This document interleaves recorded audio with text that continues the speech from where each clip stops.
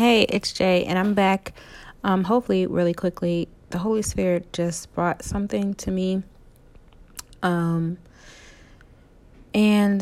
I believe He wants me to share it.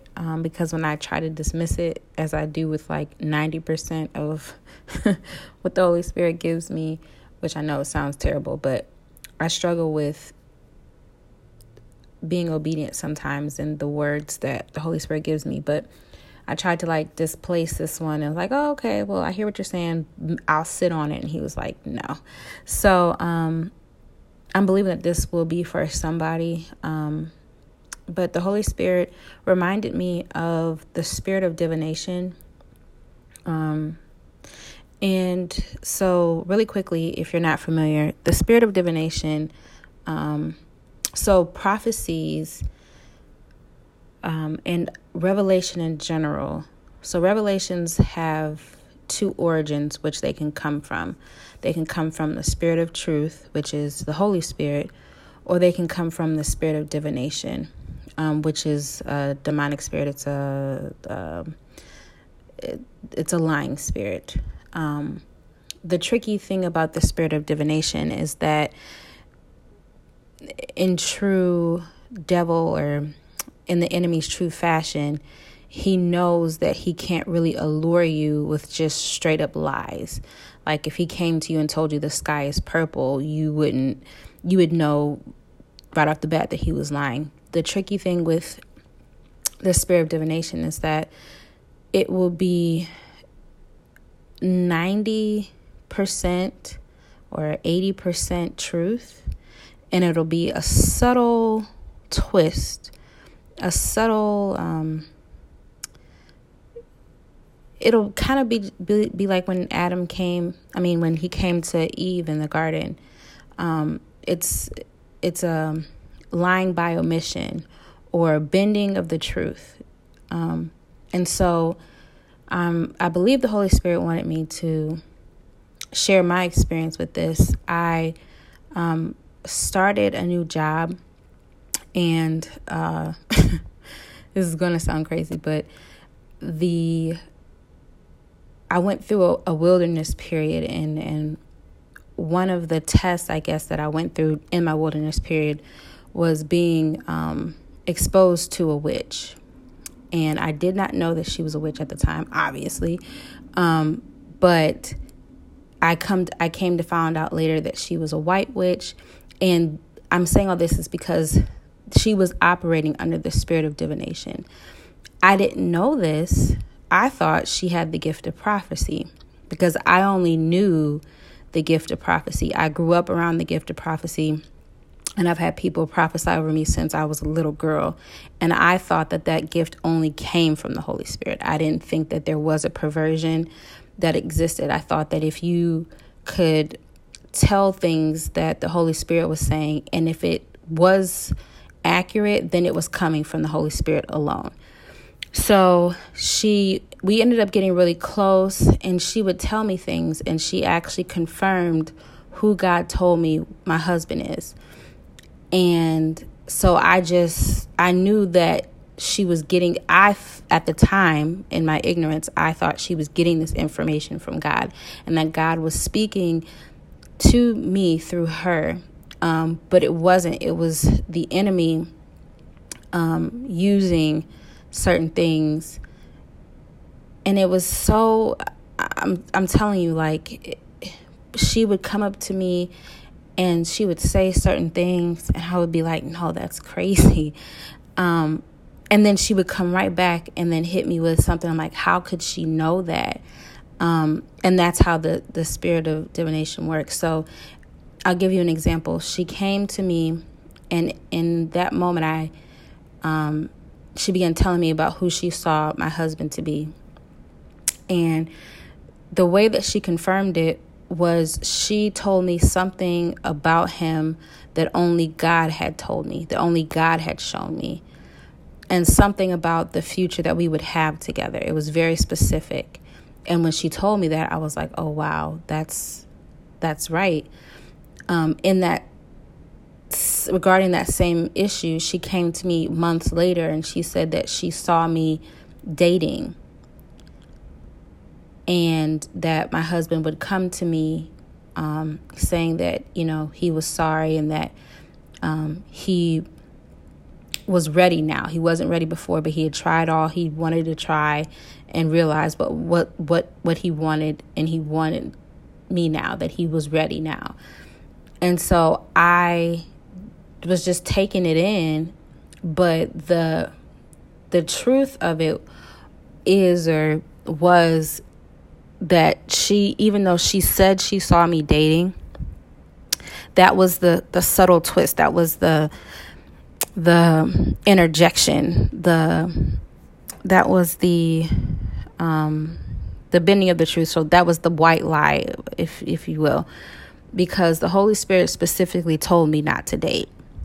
But because I had built so much confidence in this woman and I felt like she was telling me the truth and I felt like the truth was coming from the Holy Spirit, that I began to play with the idea of dating and even putting myself out there to date. At the same time, well, not the same time, months later, even after I found out that she wasn't who I thought she was, that she was a white witch, and white witches, they take an oath, they do no harm to anyone, no animals, no living thing, but they're still practicing under the occult. So you could be exposed to a white witch and you would never know. Like if you saw this woman, she was always smiling, always pleasant. We prayed together. I would have never, ever, like I would have bet my last dollar that she was a child of God. Had no clue that she was a witch until it was confirmed and revealed to me by another true prophet that she was sent on assignment to get me to do certain things. And the certain things matched like exactly what the prophet was saying. So I knew then, I was like, okay, I was bent. Like I was so upset at God. I was like, you allowed the enemy to send a witch? You allowed that. You allowed it. Okay, you allowed it. That's fine. Because I never experienced that level of warfare before. I've experienced warfare, but I never experienced that level of warfare, or that level of testing. So back to my point. So she told me that she saw me dating, and I trusted what she was saying because I thought that it was a word from God. I thought that God was speaking through her to me. So there was this guy that I liked at the gym, and he came out of nowhere, just the woodworks, and very much my type, really, really nice guy. And he would just, I purposely, because I was at a boxing gym, I box, and I purposely not made sure, but like I would go in not checking for anybody. I'm talking about headscarf, just mismatching clothes. I did not care. I didn't want anybody bothering me. I just was really focused on working out and trying to be better at boxing. And he just would come out of the woodworks and try to talk to me. And at first I pushed him off, but then like he just would always be around. So I just started to play with the idea, like, okay, well, maybe so-and-so did say she saw me dating, so maybe this is it. And then the Holy Spirit had reminded me that he told me that I was not supposed to date, and that individual was a counterfeit that I was entertaining. So I believe that that's why the Holy Spirit is asking me to speak on this, is that you have to be very careful about words prophetic words, prophets, test the spirit, and you can't even go off of if it's accurate, if it comes to pass, because the devil is very slick. He's very cunning. So, like I said, 80% of what she said not only was accurate, but there were things that she told me would happen, and they did happen. But she was not being led by the Holy Spirit.